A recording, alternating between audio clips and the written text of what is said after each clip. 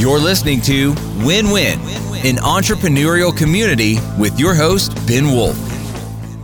And welcome to the Win-Win podcast. This is Ben Wolf, as always, your host. Happy to have you here. Please pause, stop, leave a review, comment, like, follow, etc. It will be a big favor to us and be a big favor to other people who will find this because of all the fancy algorithms. The more that you engage with the content and leave a review here about this podcast. We're going to talk today about how to declutter your professional and personal life. So if that sounds interesting, stay tuned. Our guest today is a professional organizer, coach, speaker, and trainer, has a number of courses. You can find out more about him at Andrew Mellon, MELLEN.com. And his name is, unsurprisingly, Andrew Mellon. Welcome, Andrew. Thanks, Ben. Great to be with you. My pleasure. Happy to have you here. Do me and us a favor. Give me a quick 2-minute background on, we're talking about this topic. Like, what's a 2-minute background and a little context that people should know to understand how you got to be talking about this topic that we're talking about today? Yeah, well, it was a funny transition. This was never work that I thought I would be doing. I worked in the theater professionally for the first 20 years of my professional life. And when I got laid off from a theater in Seattle, Washington, I got a gig co-producing an award ceremony at the Kennedy Center. One of our awardees was a Nobel Peace Prize winner. I went to his office to get a bunch of photographs, and they were a mess. As I pulled things together, he and his wife said, "Would you like to organize our photographs for us?" I said, "I would love to do that." And so wait, why did they think to ask that question? Like, what happened before that? They had hired a woman to organize their photographs for them. And apparently, this is what the wife said to me. Apparently, she had worked for about 2 or 3 hours, said she was going out to get lunch and never came back. She ghosted them. So, okay.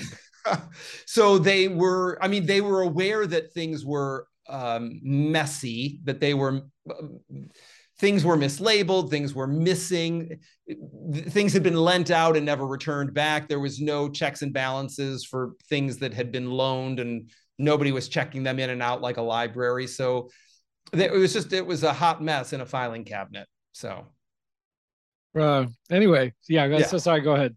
Yeah, no. So another interesting thing about this assignment was that this became a pattern that I would recognize throughout my professional career later. I didn't know it at this time.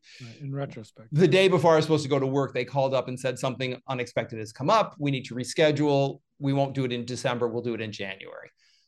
Great. I had other freelance work. January came around, same thing. Can't do it today. Let's do it a month later. February, same thing. In March, they said, when we're ready to proceed, we'll get back in touch with you. So I never went to work for them. But in those 4 months, I told every person I met, got this amazing gig. I'm going to create a comprehensive photographic archive for a Nobel Peace Prize winner. That led to a friend of mine referring me to an accountant who needed a filing system. I built that for her. She started referring clients of hers to me. So people would show up literally with a duffel bag full of receipts saying, "I haven't filed my taxes in 5 years. I've got letters in here from the IRS. I'm freaked out. I don't want to go to jail. Can you make sense out of all this paperwork before something really bad happens?" So I would organize all the papers, put it in QuickBooks, give it back to the accountant. Accountant would file their taxes, and these people were like, "Oh my God, you're amazing. You saved my life." And they would tell all their friends, "You'll never believe I gave this guy a pile of garbage. In 3 weeks, he turned it around and I filed all my taxes and the IRS is off my back. He's a genius." And their friends would inevitably say, "Who's this guy? I was like the good version of Michael Clayton, right? I was a fixer guy. You had a problem, I would solve the problem and make it all go away. And you didn't have to do anything except pay me. So that was really how the beginning of this practice began, in 1996. Wow. Yeah. All right. So let's fast forward to the present and to people listening to or watching this. Describe what people are going through who feel overwhelmed, disorganized, and cluttered. Describe their lives emotionally, physically, everything. Well, yeah. I mean, I think that there is not only one avatar or one manifestation of overwhelmed, right? I mean, the people that I typically work with, there are certainly people in the C-suite, that have different situations than somebody who's middle management, who might have children at home, maybe has a partner, maybe doesn't have a partner, is working a full-time job. So how overwhelm shows up in people's lives is typically, it's all based on too much to do and no system for managing it. So you're flying by the seat of your pants. This is not a set of life skills that many people are taught. I mean, and it goes all the way back to possibly reconciling and balancing a checkbook, to even looking at your relationship with the clock and time. Because we are all here in the developed world working with 24 hours in a day, 60 minutes in an hour, 168 hours in a week. That's the math. And so often the story is, I'm not good at math, right? Or math pisses me off, or math frustrates me, or math scares me or intimidates me, or I have extenuating circumstances that mean math doesn't apply to me. But it's just math. And again, it's 2 or 3 digit math. So if you can buy a pack of chewing gum and count your change from the $5 bill that you gave the guy at the bodega, you can do the math that I'm talking about. This is not complicated math, but the story might tell you that you're out of your depth, or like, I can't manage my time. There's too many demands on my time. But it's all about recognizing the story, isolating the story, and living in the math. Because once you remove your feelings from how you feel about your obligations and your commitments, it becomes much easier to interact with them. And then we get to look at, do they line up with your values? And if they don't, it's a dispassionate exercise to remove them, instead of, I'm giving up something important to me. It's the story that tells you it's important, but the reality is it might not be important at all. It might be an old obligation that you've just carried forward because of guilt or shame, or trying to be a people pleaser. The origins, again, are specific to you individually. The fundamentals are, we live in the math, we make smart choices based on our values. So tell me a story. Tell me a story of somebody who has stories in their mind about why they do things, or what's important, or about themselves and their inability to manage math or time or whatever, that you've come across, or yourself, or whatever. Tell me a story, an example of somebody that came with a cluttered mind, time, calendar, room, house, business, whatever. Yeah, well, so if we think about people that I have worked with before, I'm trying to think of one that I can talk about in a way that doesn't break anybody's confidentiality. Anonymize information. You could, even if somebody was in manufacturing, you could say they're in distribution, change the details a little bit. Yeah. So, I mean, I had a client who worked in financial industry, was a money manager, made a good 6-figure income, married to somebody who was a city employee, made a good 5-figure income. So should be able to live comfortably in that scenario. Were there not a shopping addiction? Now, the shopping addiction was framed to me as a gender qualifier, meaning, oh, it's a woman thing. You wouldn't get it because you're a guy. You don't shop the way women shop, which is just BS, right? I mean, clearly, you're saying this is one of the stories that people tell. This is a story, right? Like, the reason that she was up at 2:00 in the morning because she couldn't sleep and was on QVC buying 4 versions of whatever they were selling in multiple sizes or multiple flavors was because it was, gender based, which is just, again, it's just garbage. It's such a fabrication. There are guys that will do that. They might be buying sporting equipment and not necessarily shoes. but shopping is shopping. And so our relationship was really about stopping the inflow that was coming in faster than we could get things out. Because I would pack up 5 to 10 boxes a day to ship back, and the UPS guy would be dropping off 15. It's like, we need to get to stuff equilibrium, right? We can't have more coming in than stuff is leaving, or we're going to continue to have clutter. And there was 6 figures worth of credit card debt that she was carrying, even on a multiple 6-figure income. So again, things were just lopsided, and the stories were all, she had grown up as like barely working class, probably, working poor was where she was financially. If we think about socioeconomics, was probably where she started, right? And so she also had a story about a certain degree of entitlement, and also a story about shame, that this was like a dirty secret, that she should be managing her money better, but she, didn't have the experience to be able to manage her money better because she grew up poor. Right. Well, but all of it is just ways of packaging things that upset us to neutralize their impact on us without actually changing the core behavior. Right. So it's really about a degree of awareness, a mindset, and a conscious interaction with our actual behavior rather than our perceived behavior and our avoidance. So if that makes sense. Yeah. I mean, it sounds, there's so much, it sounds almost overwhelming to think about the interplay of multiple problems or multiple thinking mistakes or emotional triggers that go into the scenario you just described. So how do you walk somebody through getting to the other side of that? Right. Well, we need to look at each of them as a discrete story and neutralize each of them. The overwhelm, whether we're dealing with physical clutter, we're dealing with time management, we're dealing with money, it's the overwhelmed feeling often comes from the piling on of all of them, as if you must address them all simultaneously.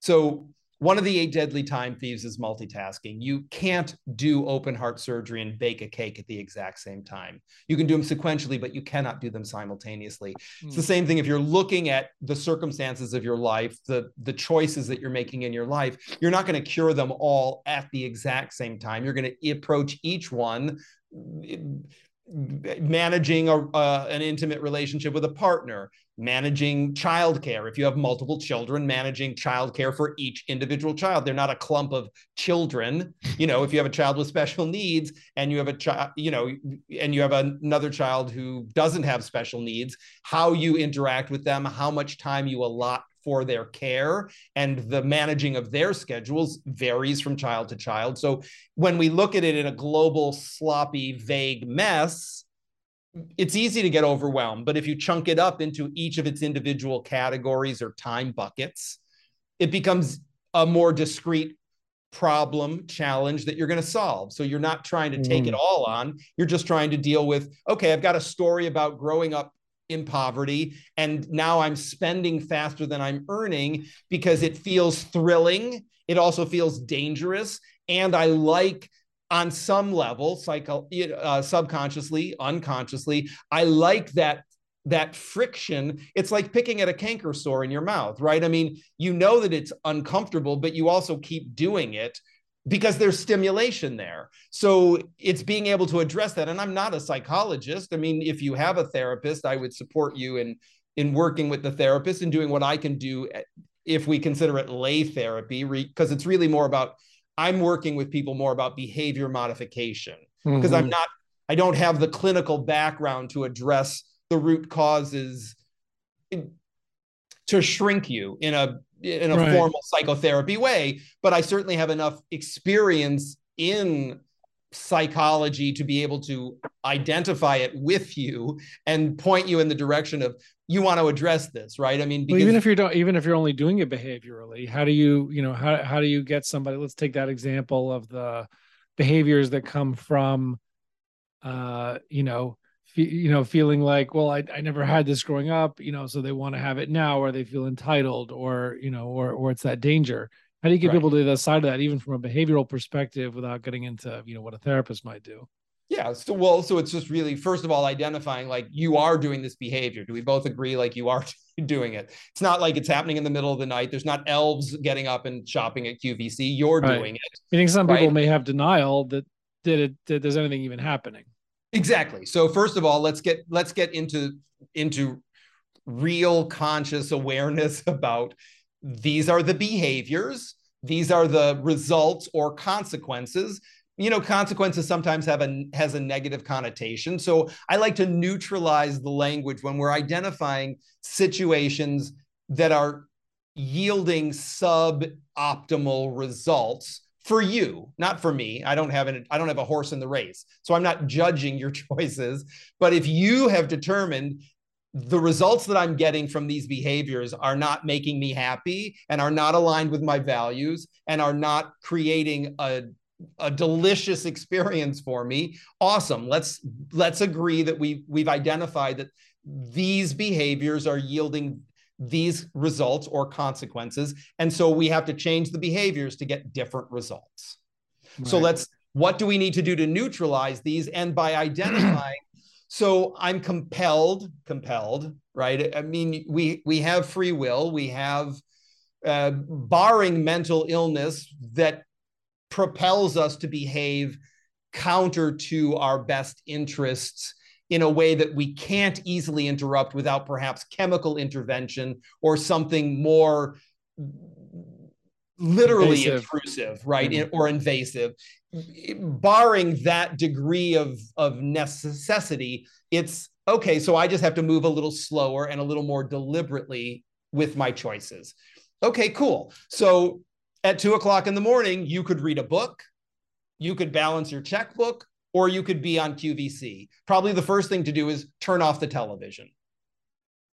How about if we try that? Let's not turn on the television. Let's not see what's for sale. You're less likely to shop if you're not on Amazon or you're not on QVC. Cool. Let's start there. Then beyond that, so that's neutralizing the negative behavior. Now, how do we start to build the positive behavior? What can you do to start to dismantle the historic accumulation or the poor time management choices you've made historically so that you are more and more adjusting towards, again, what we would consider to be the positive direction that we collectively, you as the driver, we want you moving in. Right. So, and also let's, getting into, let's say, thinking about time clutter, for example, that might be something you said earlier, looking at your values and what's important, what do you actually want to be involved in, and shedding obligations. Yeah, it's triage. Because there's always going to be more demands on your time. When I teach publicly, right, I say this all the time. I've done workshops where there's people in their 90s in the room who have too much to do. So the story that you might have of like, once I retire, right, I'm going to have all this free time. It's a lie. You are not. You're going to have obligations on your time until you're in a diaper in a nursing home. And, you can't remember where you're supposed to be. Until that point, there will always be more interesting, curious, obligational things to do than you have physical time for in your day. So you're always going to have to make decisions. Part of the trap for people, or the faulty thinking, is that will change in the future.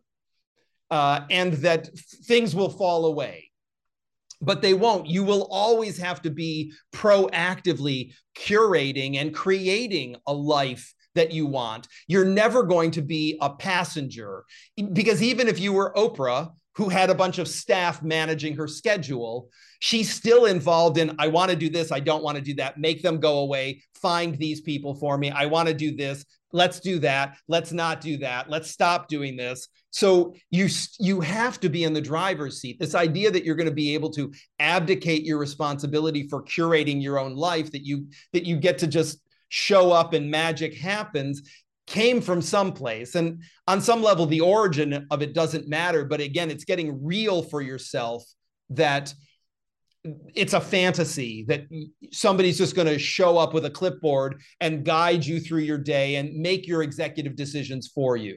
I want you here, then I want you there. Unless you've delegated that to them, and in some way they understand exactly what's important to you, but still it feels, I think, not irresponsible, but less intentional than you probably want to be. Right. Well, what's one or two things, because we have limited time, right? I'm sure there's 100 things. What's one or two things people can do, or some exercise to declutter their life, either personally, professionally, physically, mentally? Yeah, well, I mean, I would say the number one thing you can do is run your day from your calendar. Make discrete appointments with yourself and keep those appointments. Don't ever start the day with a Post-it or the back of an envelope and a list of things that you want to do that have not been quantified. If you don't allot a certain amount of time to execute something, then you're just working until you stop working on that task, but it hasn't been quantified. So you can easily get lost down a rabbit hole thinking, I'm going to check my email. And then 3 hours later, you're still in your inbox when you really only wanted to check your email for 15 minutes. The other thing that I would say immediately is shift your behavior from working towards narrative goals to math-based goals. And what I mean by that is stop saying, I'm going to work on this until it's finished, because finished is arbitrary. We don't know what finished is until we've actually crossed the finish line. But everybody knows what 15 minutes is. So if you say, I'm going to work on this for 15 minutes and you set the timer, when the timer goes off, you've actually completed the task. The task wasn't finish the third quarter report. The task was work on the third quarter report for 15 minutes or 30 minutes. So you've actually achieved what you set out to do. When the timer goes off, you worked uninterrupted for 30 minutes on the third quarter report. Failure breeds failure. Success breeds success. If the last time you tried to finish the third quarter report, you were unsuccessful in finishing it, the next time you approach the task, you're already feeling beaten up. You're already feeling like, look, I can't manage my time. Clearly, I thought this was only going to take me 20 minutes. 3 hours later, I'm still working on it. It must be me. I have bad time management. I can't focus. There's a problem with me. No, you didn't quantify it. You didn't create a boundary for yourself. So it's not surprising you didn't succeed. Once you move to math-based goals, the goal is working uninterrupted for that allotment of time. And that success builds on itself. So that then you start to feel like, oh, I said I was going to work for 15 minutes. I actually did. I didn't answer emails. I didn't pick up the phone. I didn't read the newspaper. I didn't listen in on a gossipy conversation happening down the hall. I just stayed focused and in my lane for those 15 minutes. Awesome. I'm going to set the timer for another 15 minutes. And you are using a timer to quantify that time. You're not remembering it. You're not guesstimating it. Like, I thought it was 15 minutes, because again, to do that, you are attempting to multitask. You're trying to use a bit of your brain power to manage the time. Let the clock manage the time. You focus on what the task at hand is.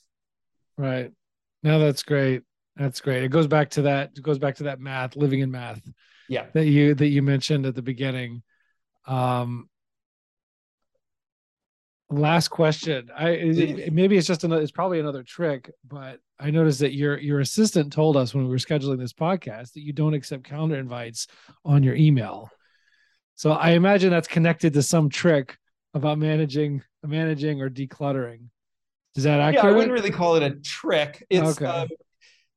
What I have found is that when people invite me from their calendar, sometimes the appointment says meeting with Andrew. I have no idea what that means. That can't show up up on my calendar, and I can't Right. That's alter not it because it originated with you. So I don't have control over the appointment. And if there's other things that I need to add to it, perhaps a Zoom link, perhaps background information, it didn't start with me, so I don't have control over it. And anytime I alter it, it says, do you want to send this update to the person who originated it or cancel? You only have two choices. So then I'm constantly pinging you as I'm attempting to edit it, or I'm not able to alter it. Both of those things yield for me suboptimal outcomes. So I'm an adult, I'm responsible, I can keep my own appointments. If you tell me that we're going to be meeting at a certain time, I'll add it to my calendar. And then I have control over what it says. So it says, Ben Wolf, podcast interview. And I have control over everything that shows up on my calendar, and I'm not a passenger again. Right. That's very cool. So yeah, I figured I'd get some little nugget from that question, because it's unusual. Well, most people will just, I mean, what I do, and when I have lots of other things on my calendar that come from other people, and so I just have a habit of 5, 10, 15, or maybe an hour or two before anything on my calendar, I look up basically two places, either LinkedIn or my email, to get context for whatever the call's about, and then I mentally prepare myself. That's kind of the way I've handled it. That's wasted time. But that's all of that time is time that's wasted. Right, looking up as a way that could have been as a way to compensate for the fact that you don't have control over your own calendar. Right, very interesting. And this is so in wrapping up, right? Like this is one of the big lies that we tell ourselves every day. Right? That the 5 or 10 minutes, we're either going to make it up or it's inconsequential. But the average person will waste a year of their life because of things like this. So if you think about, if you want to live to be 88, you want to live to be 95, you want to live to be 72, whatever it is, do you want to only live to be 71 and spend a year of your life looking for crap? Or do you want to drain every last second out of this experience and pack it with what you want to pack it with, as opposed to 5 minutes here and 10 minutes there, thinking that it's negligible, because those 5 and 10 minutes will add up to an entire year of your life by the time you're dead. Right. That's awesome. Glad I asked the question. Yeah. Yeah, and I appreciate it. This is super fascinating. Again, people can find out more about you, the courses. The title I like the best, and I think you spoke about it earlier in the conversation, was Calling BS on Busy. And the title of my third book that I'm finishing up in the next month. Nice. Which I'm sure you have time blocks for working on the book, which I did also when I wrote both my first and second book. But but awesome. No, super interesting. Again, Andrew Mellen, MELLEN.com. People can see more about your coaching courses, information, books, etc. Really appreciate you talking about this stuff today. I learned a lot for sure. It's my pleasure. Always happy to talk about it. And it's always a pleasure to spend time with you, Ben. Awesome. Thank you, Andrew. Pleasure to spend time with you too. And everybody else, we'll see you on the other side. Thank you. You're listening to Win-Win, an entrepreneurial community with your host, Ben Wolf.